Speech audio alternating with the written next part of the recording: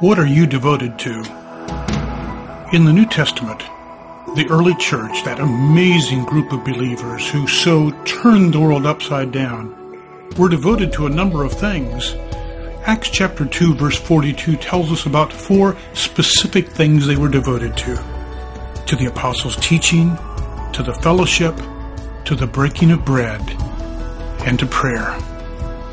I believe all of those are important, but I would suggest to you that today, if the church would begin to commit itself to prayer, we will see some of the very amazing things that happen in the book of Acts begin to happen in our lives and in our churches. Devote yourselves to prayer.